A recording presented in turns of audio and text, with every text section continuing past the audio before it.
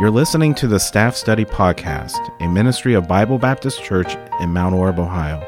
We hope this podcast will encourage you to study the Word of God and to grow in Christ. Welcome to the Staff Study Podcast. We want to thank you for joining in with us. And we've got myself, Rob Moore, and we've got Dominic Illingworth and Jason Jordan here in the studio as we continue our study on the book of Romans. We're in chapter 8. We went partway through it last time, and we're going to get a little bit further this time. I don't suspect that we'll finish the chapter. There's a lot of information there, but we'll see how this goes. We do want to remind you to like, share, subscribe, comment, review, help us to reach others and trend higher on the searches and in the algorithms. It really does help us if you interact with us on social media and in the podcast platforms. And Jason and Dominic, they're hiding their notes from each other. They want to make sure that don't be looking at my notes. Yeah, Notes. I've got a sentence and a half here. If you guys are looking at my notes, it means you've gone back to my house because that's where I've left them today. Them on the kitchen table. So if you're looking at my notes, Which is 4856 Bardwell West. No, that's not the right number or street, but yeah. So anyhow, let's get started this morning, and I think Brother Jason has something to get us going. Just to kind of get our minds wrapped back around where we left off. You know, chapter 8, it's really like, I hate to say the highlight of the book of Romans, but there's just a lot of good in here, just reminders as believers. But really, this chapter is the theme of the whole verse is that there's condemnation in the law, but because of Christ, we don't have to be fearful. We don't have to live in, discouragement and those things. And I love what he says here in verse number 11 there where we kind of left off. It says, "But if the spirit of him that raised up Jesus Christ from the dead dwell in you, he that raised up Christ from the dead shall also quicken your mortal bodies by his spirit that dwelleth in you." When we accept Christ as our Savior, a lot of times, especially as kids, when we lead them in a salvation prayer, we often say, that we ask the Lord to come into our heart and save our soul. And I've heard so many people that want to get in deep theological debates and say that's not biblical. Well, right there it says that when we accept Christ, that he quickens our mortal bodies, and it says that that his spirit dwells in us. Yeah. And so that it is biblical. Well, and Ephesians 4:17, that Christ may dwell in your hearts by faith. Yeah, so you can't argue Scripture when it lays it out. And so, and the result of that should be that we can live in a life of spiritual victory, not being defeated or overcome by our sin. Yeah. And it says there in verse number 13, and we're going to pick it up in verse 14, it says, "For if ye live after the flesh, ye shall die. But if ye through the Spirit do mortify the deeds of the body, ye shall live." Mm-hmm. So he's given us the opportunity to live a life that is victorious in Christ, that we don't have to be overcome by our sin. We don't have to be living in misery and, feeling defeated spiritually, that he's given us this opportunity to be victorious.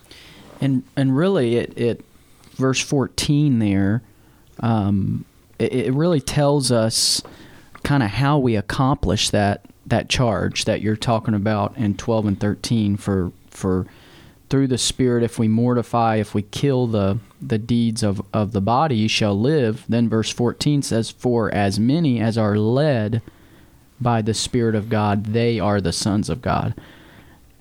That's the key. That's how we accomplish what he's encouraging us to do in verse 13, to live for Christ, it's through the Spirit that we have the power to execute and kill off those sinful actions of our body. We don't have to live like we're slaves to sin, and we do that by being led by the Spirit of God. Not only is that an indication of our conversion, which we'll get into all that, but being led by the Spirit, that's how we mortify the deeds of our body right there. And that's just yielding to Him, submitting to Him. This episode, this passage isn't really on being filled with the Spirit, but I'd say that's the key. You want to know what it means to be filled with the Spirit daily, right? He never leaves us. He dwells in us. The Spirit doesn't come and go, but as you are yielded, submitted to the Holy Spirit daily, He's more active and present in your life. Yeah, and it just leads you right into verse 15. For ye have not received the spirit of bondage again to fear, but ye have received the spirit of adoption, whereby we cry, Abba, Father. And it's interesting when you look at that, and I always pay attention to this when I read. The word spirit is in that verse twice, but the first time it's spirit with a little s, and the second time it's capitalized because it's talking about two different things. Mm-hmm. So, for ye have not received the spirit, lowercase s, of bondage again to fear. That's not what you got. You don't have that spirit as a born again believer. But ye have received the Spirit, with a capital S, of adoption, whereby we cry, Abba, Father. He's talking about the Holy Spirit there. The Holy Spirit is the spirit of adoption. Mm-hmm. You are a child of God if you're born again, if you've received the Holy Spirit. And all that happens at once. It's not separate things. When you ask God to save you, when you ask Christ to be your Savior, you receive the Holy Spirit instantaneously, and at the same time, that's the spirit of adoption. You're now a child of God. These aren't separate things like, well, I get saved, and then I receive the Holy Spirit, and then I become a child of God. No, these all are simultaneous things. And so that would almost, sorry, I didn't mean to go cut you ahead. off. I was going to say that almost kind of borderline like second blessing. Like some of the different faiths believe that when you get saved, you kind of get saved in part, and then when you're filled with the Holy Spirit, then you can receive like the gifts of signs and wonders and all that, and then you can get the second blessing. Kind of like Mario Kart, you unlock additional levels, right? Get enough tokens, amen. Yeah. Well, and see, that's the thing. Like, we certainly don't believe in that, and it's. My train of thought kind of derailed with the Mario Kart thing, but it wasn't helpful. It wasn't real helpful.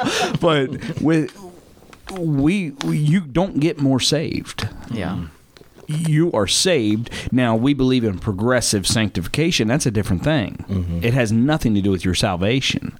Mm-hmm. We don't believe in sacraments. We don't believe in anytime that you believe you can get more saved. It comes down to this. You believe in a works righteousness, which the book of Romans clearly is against. Mm-hmm.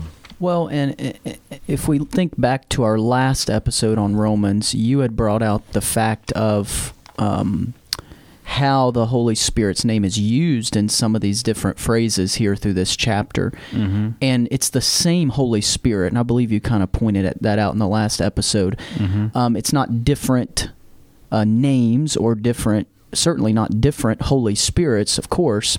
The same Holy Spirit dwelling in you. Earlier, beginning of the chapter, He's a spirit of life, right? He's a life-giving spirit. Here, that same Holy Spirit is an adopting spirit. It's different executions within the office of the Holy Spirit. Yeah, and it shouldn't be hard for us to wrap our heads around that, because God has different names. God the Father, we would call Him, if you go back in Genesis 1, the word is translated in English for us as God, which in Hebrew is Elohim, and we see that represents the Trinity, and we see Jehovah and Adonai, and I Am, and all these different names of God. And we see the same thing with Jesus Christ, Wonderful, Counselor, Prince of Peace, King of Kings, Lord of Lords. Mm-hmm. Why wouldn't we see that with the Holy Spirit? Yeah. That He has names. Yeah. And those names of God and of the Father and of the Son define attributes of the Father and Son. Yeah. So why wouldn't the names of the Holy Spirit define attributes of the Holy Spirit? Yeah. It only makes sense, really. Mm-hmm. So this spirit of adoption It's because we're talking about being children of God. That's why he's referred to as the spirit of adoption in this passage. I like there at the very end of the verse, it says, whereby we cry, Abba, Father. So what you've just said, everything you've just said, Rob, up until this point, the result is we cry, Abba, Father. I didn't fully understand what that name meant. I don't know if you guys took time to kind of look into that. But it's the same as if like a little child were to cry out like daddy or papa or, you know, something like that. And this is interesting because of our salvation. When we accept Christ and the Holy Spirit resides in us, that results us crying Abba, Father, acknowledging that the Lord is our Heavenly Father. Then in Galatians chapter 4, verse number 6, it puts another perspective in this, and it says, and because you are the sons of God, you are sons, God hath sent forth the Spirit of his Son into your hearts, crying, Abba, Father. So we call him Father because when we get saved, the Holy Spirit, he's saying that into our hearts first. Yeah. So a lot of times people say, well, how do I know that I'm saved? Well, the next verse says that the Spirit itself beareth witness with our spirit that we are the children of God. The only way that you're going to be able to acknowledge him as your Heavenly Father is through salvation. Yeah. The Holy Spirit tells us that he's our Father, and the result is we call him Father. Yeah. I thought that was powerful. So you did go to my house and look at my notes. So look at Dr. Phillips' notes. We had a lot of the same notes. That you went to Galatians chapter 4 there, and you read verse 6, but verse 7 really, wherefore thou art no more a servant, but a son. And if a son, then an heir of God through Christ. Our position in Christ, when we accept him as Savior, our position changes. I know the right context with the prodigal son is not a lost person getting saved. It's really, if you put it in context, it's a backslider is the representation there with the prodigal son. But we see his position change. You can make an application there because his position went. He was coming back in the position of a servant, and his earthly father said, "Oh no, you're a son. Put a ring on his finger. Kill the fatted calf." Our position as a lost person is that of a servant, of a slave. We're a slave to sin, but when we get saved, God says, "Oh no, this is my child. This is my son. He's an heir." He's not, a second-class citizen to me. He's my son. I think that this word adoption is interesting. It only appears a few times in the New Testament. I'm sure y'all found that like maybe 4 or 5 times, if I'm not mistaken. The two different words, and I know there's different people that draw these contrasts, but if you notice in these verses we're reading here, there's times where he refers to us as children. There's times where he refers to us as sons. It seems to me that the reference to children is when we're born again. You don't become a child of God until you receive Christ as your Savior, right. The new birth. And of course, we're babes in Christ. It pertains to our regeneration. When we're saved, when we become a child of God. And so, but at the same time, like you pointed out earlier, this is not two separate events. We're not dealing with more than one thing here. At the same time of conversion, the Holy Spirit, who is the agent of our new birth, he places us, that position you're talking about, as a son into the family of God. I think the children of God reference refers to our regeneration. I think this sonship really refers to our rights. We've got some amazing rights. We're heirs of God, as what you just went to there. We have an inheritance. And most of this, I think, is we're going to find later on in the verses of this chapter, is it's referring to future. future bodily redemption and glorification. And so it seems like our sonship and our adoption, right? And our adoption is simply just you're placed as a son into a family. I think it unveils our amazing rights as a child of God. We're in. I hate to use the word entitled, but if we're not getting arrogant about any of this. This is just scriptural truth. Right. What has God promised to us to inherit as a child of God? Think about that. Yeah, and you could make an illustration from just our natural lives as far as that child versus sonship. I don't have sons, I have daughters, but when they're born, I would call them they're my child, they're a baby. And that's the reference, that's kind of the reference there. As they and I might call them my baby, but as they become young women, I don't call them a baby anymore. Mm-hmm. If that makes sense. They're still my baby. I mean, they are. Yeah. They always will be. But, if I'm 36 years old, if my mom comes up and says, "Oh, my baby," people look a little funny at that.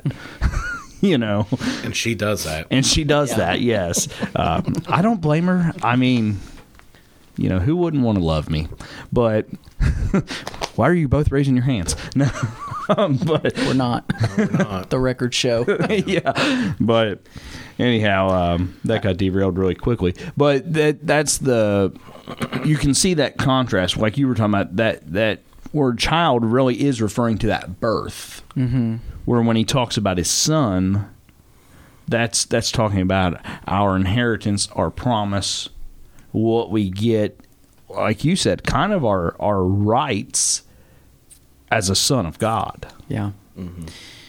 That word adoption, it's when you look up the definition of it, if you just think about this, if this is what the Holy Spirit has, if you want to say unlocked for us, so to speak, it's the definition is a taking and treating of a stranger as one's own child, a stranger. And now you're treated as their child, the receiving as one's own of what is new or not natural. Yeah. Not natural. I heard a guy preach on that one time, and I wish I could give him credit. I don't remember who it was. I just remember his point. He said almost that same thing word for word, and then he went further, and he went to the verse where it talks about that we were at enmity with God. He said you weren't just a stranger, you were an enemy. And he took you in as a son. Yeah. Like, boy, that puts a whole new weight to it. This idea of being an heir of God, and we were talking about entitled to or having a right. The sonship speaks of our rights if you're saved. Just to clarify, because we don't want anybody to think we're, people get uncomfortable when you start talking like that. Like, we're not saying we're deserving of any of this as a child of God. We're just simply saying it's what the Scripture says there. Let's read verse 16 and 17 again. The Spirit itself beareth witness with our spirit that we are the children of God. And if children, notice the progression there, if children, then heirs of God, and joint heirs with Christ. Joint heirs, co or equal with. In Hebrews, it says that Christ is the heir of all things. Yeah. And then God says, hey, if you're saved, if you're a child of God, the Holy Spirit has put you, He's just added your name right on to that inheritance of what? What are we to inherit of as a child of God? Well, if Christ is the heir of all things,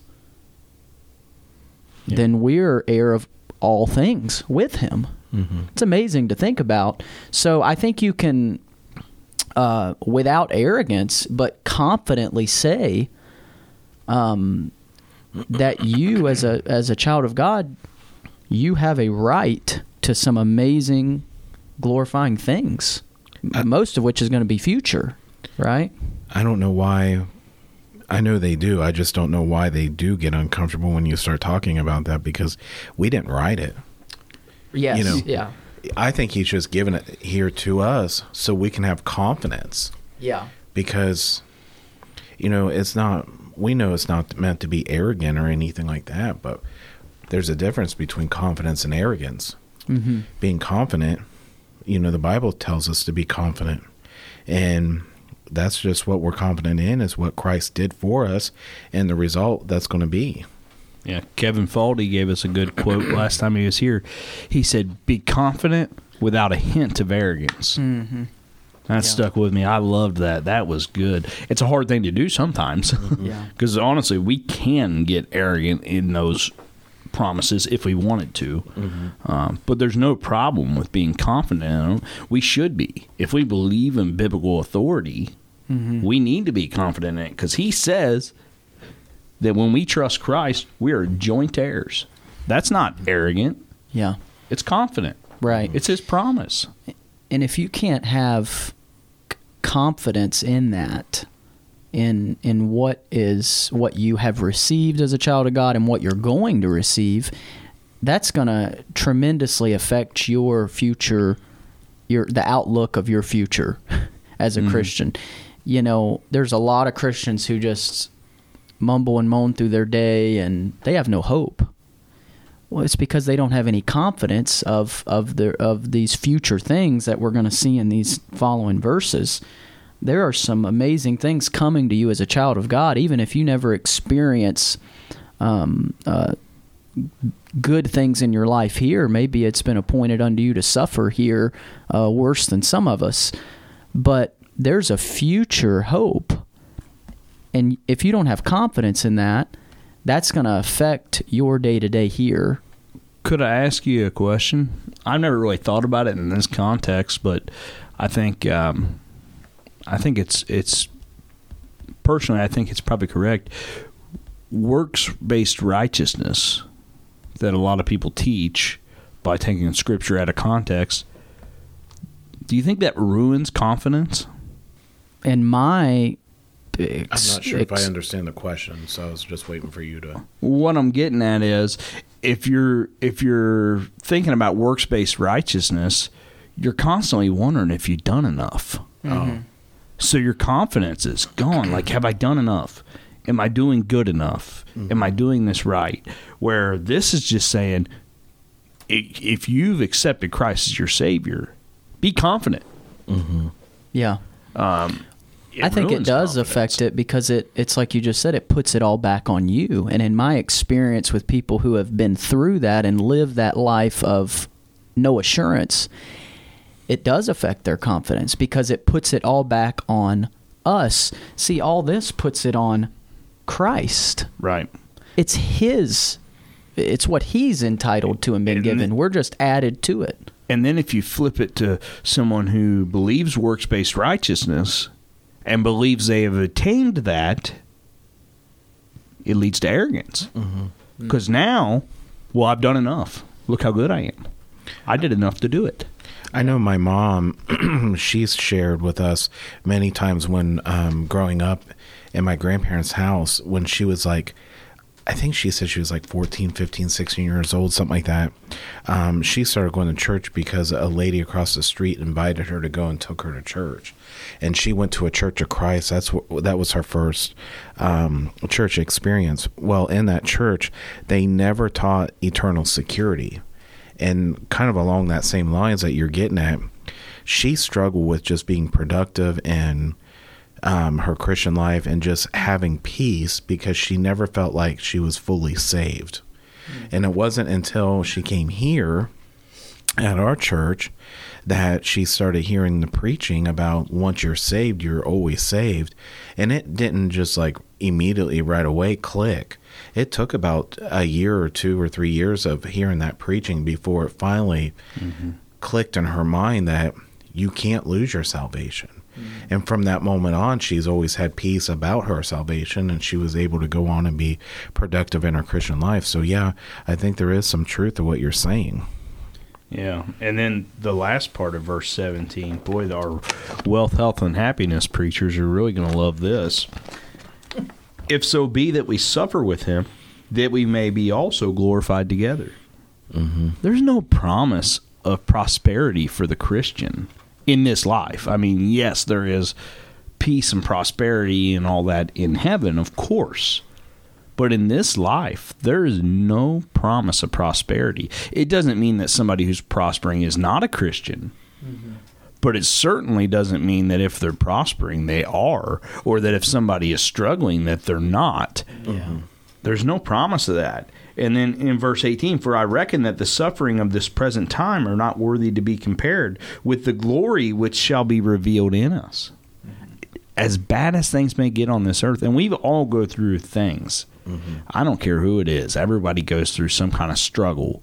The prosperity preachers, they might preach that I haven't been sick in 30 years. They're lying. Mm-hmm. I'll just tell you right now, I don't have a problem saying that. We've all gone through things.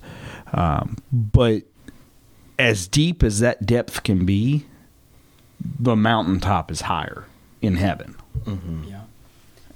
And I think it's important to note, to have the right understanding, really from verses 18 down through verse 25, this is future. It says mm-hmm. the glory which shall be revealed in us, and then we'll get into it where it talks about the creation waiting for.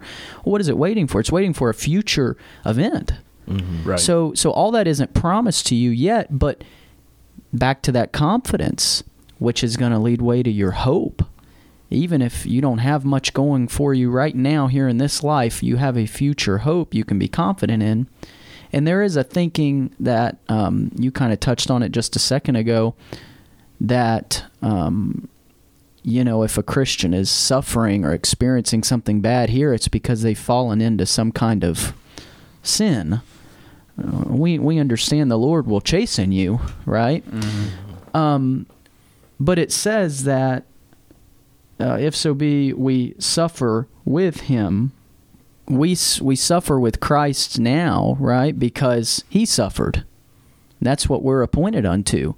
So that is a misconception, and maybe there's somebody listening who's always thought that or been taught that, and they think if they're experiencing suffering or something, it's either because they're in sin or they don't have enough faith.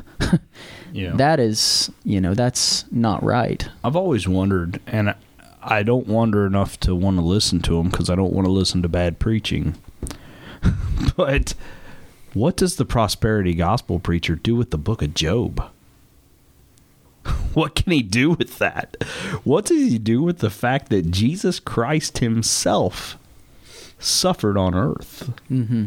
What do they do with that? I don't want to find out because I don't want to listen to their preaching, but I explain it like this. I'm just kidding. yeah. Tell us, Jason. I was asking that question directly to you, Jason. He's looking right at you. Yeah, I know. By the way, he wants to tell you, if you'll plant a $300 seed, mm-hmm. Yeah, you don't have enough faith. No. Yeah, no. But really, I mean, those things just destroy that line of thinking. Mm-hmm. Jesus Christ himself suffered on earth. How in the world do you think that if you're living right, you're never going to suffer? That's just ridiculous. It could be more correctly said based off verse 17 that you suffering here is a indication that you, in fact, are a joint heir with Christ. Right. That would be a much closer analysis. Right. So he gets into all this looking into future things. In verse 18, the end talks about the sufferings of this present time are not worthy to be compared with the glory which shall be revealed in us. And then he gets into the creatures, created beings, and the creation, right? Verse 19, for the earnest expectation of the creature waiteth for the manifestation of the sons of God. We're not there yet. Manifestation is revelation. It's revealing of the sons of God. We aren't at our inheritance. Mm-hmm. If you have a rich relative that's going to leave you a lot, you don't get it till they die. You don't get your inheritance. And we're not at our inheritance yet. We get that upon our own death. And then verse 20, for the creature was made subject to vanity, not willingly, but by reason of him who hath subjected the same in hope. Mm-hmm. the creature, and by the way, just in case you aren't following this exactly, the creature is us. We are the creature. We were created. God is the creator. We're made subject to vanity, not willingly, but by reason of him who has subjected the same in hope. Where's our hope? Who's him that was subjected the same in hope? It's Christ. And that's what it's getting at there.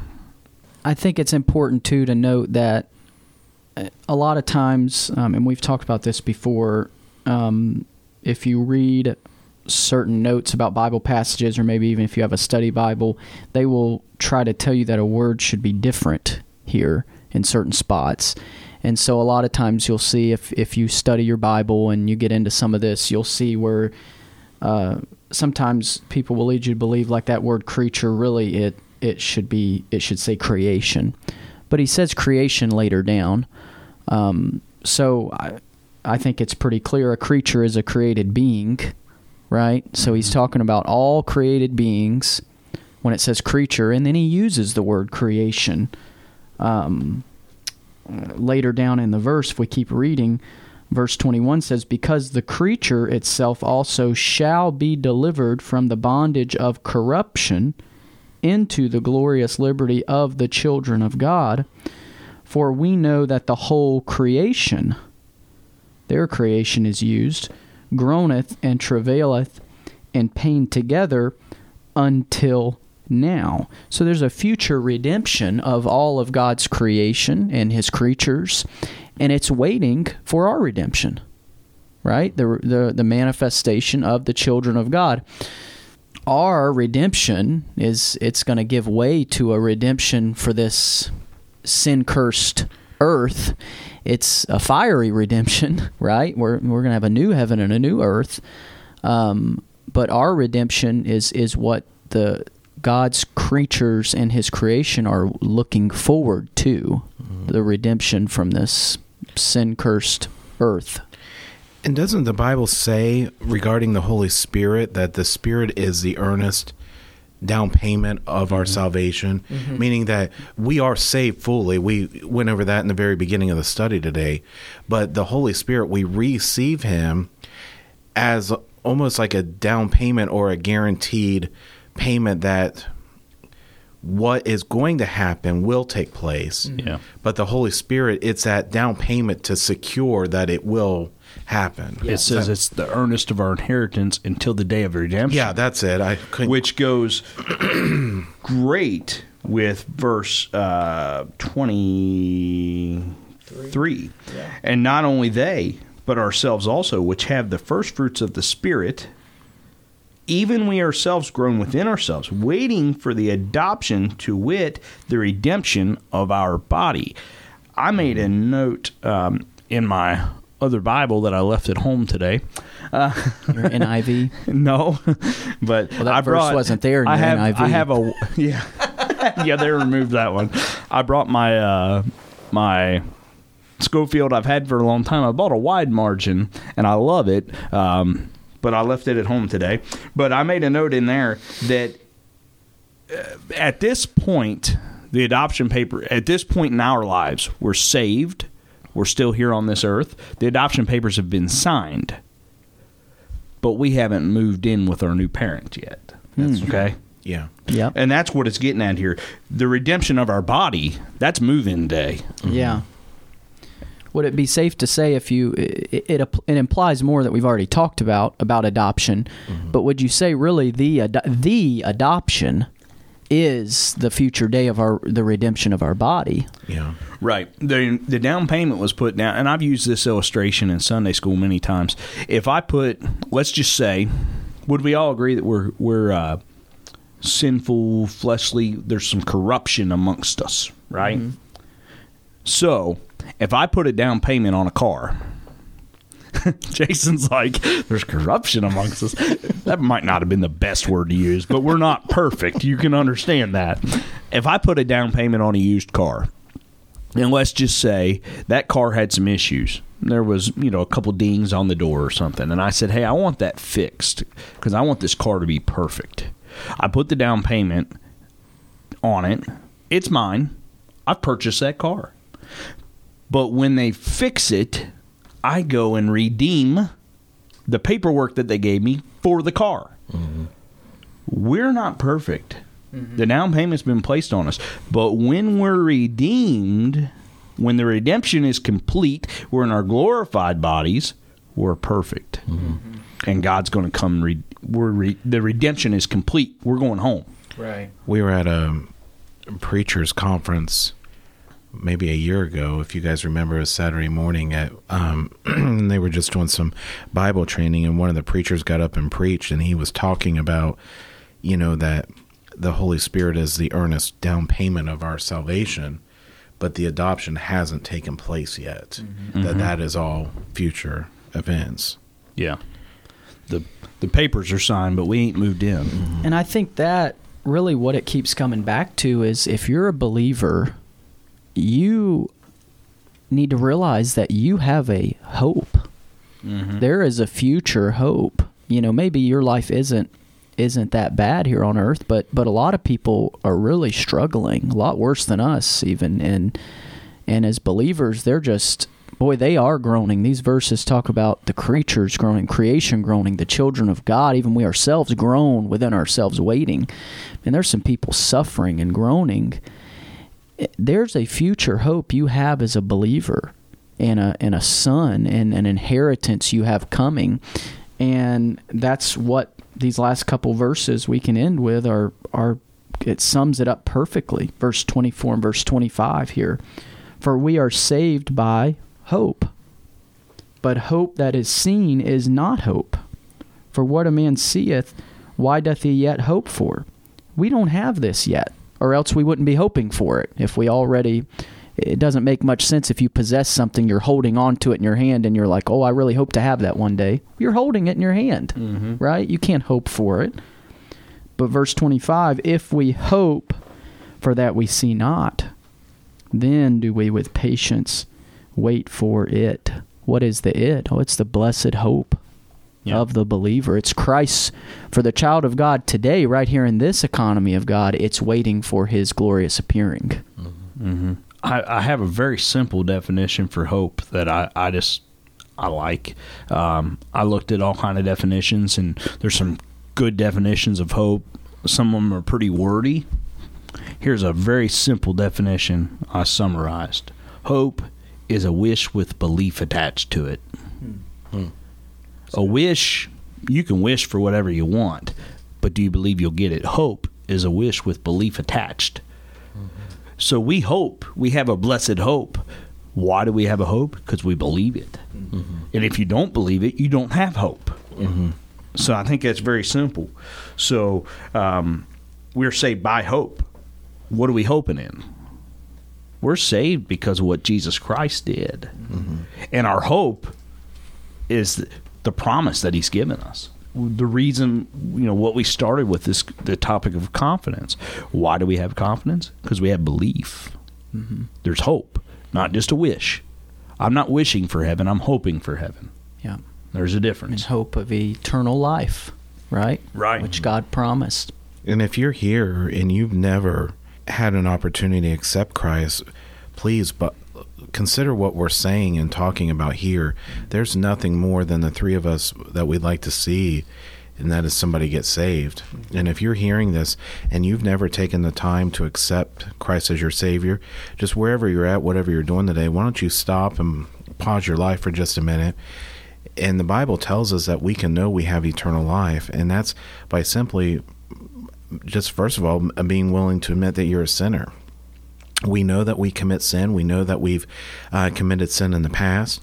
And God's not asking you to be perfect. He's just asking you to be honest and be able to admit that you're a sinner. And if you'll believe and accept that you're a sinner and believe that Jesus Christ came and died on the cross for your sin and that he resurrected from the grave, and the Bible says, and repent of your sin, you can be saved. So wherever you're at today, whatever you're doing, if you've never accepted Christ as your Savior, why don't you find a quiet spot where you can just bow your head and say a prayer, something along the lines of, God, I know that I'm a sinner. And I know that if I were to die right now in this moment, I would die and go to a devil's hell. but I ask you to forgive me of my sin. And I believe that Jesus Christ came and died on the cross for my sin, and that he resurrected from the grave. And I ask you to help me to live for you. In Jesus' name, amen. If you've never taken time to accept him as your Savior, why don't you do that today? And let us encourage you, wherever you're at, whatever you're doing, that you find us on Facebook or call the church office at 937-444-2493 and let us know that you got saved, because we'd like to rejoice with you. But also, we could send you a few resources that would help you begin your Christian walk with the Lord, that would be a help to you. And if you ever have any questions, feel free to reach out to us, and we'll do our best to try to answer any questions that you might have. Yeah, we'd just love to rejoice with you. You can also reach us, staffstudypodcast@gmail.com. You can email us. You can call the church office that Jason gave you, or reach us on Facebook. We'd love to hear from you. Remember, like, share, comment, subscribe, review on whatever platform that you listen to us on, and we do appreciate you listening, and we appreciate your interaction with us. So until next time, we will see you then.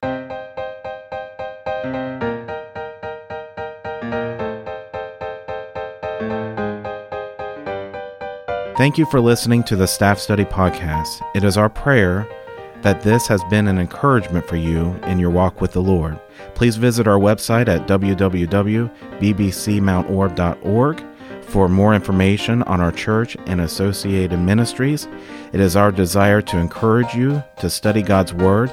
2 Timothy 2:15 says, "Study to show thyself approved unto God, a workman that needeth not to be ashamed, rightly dividing the word of truth."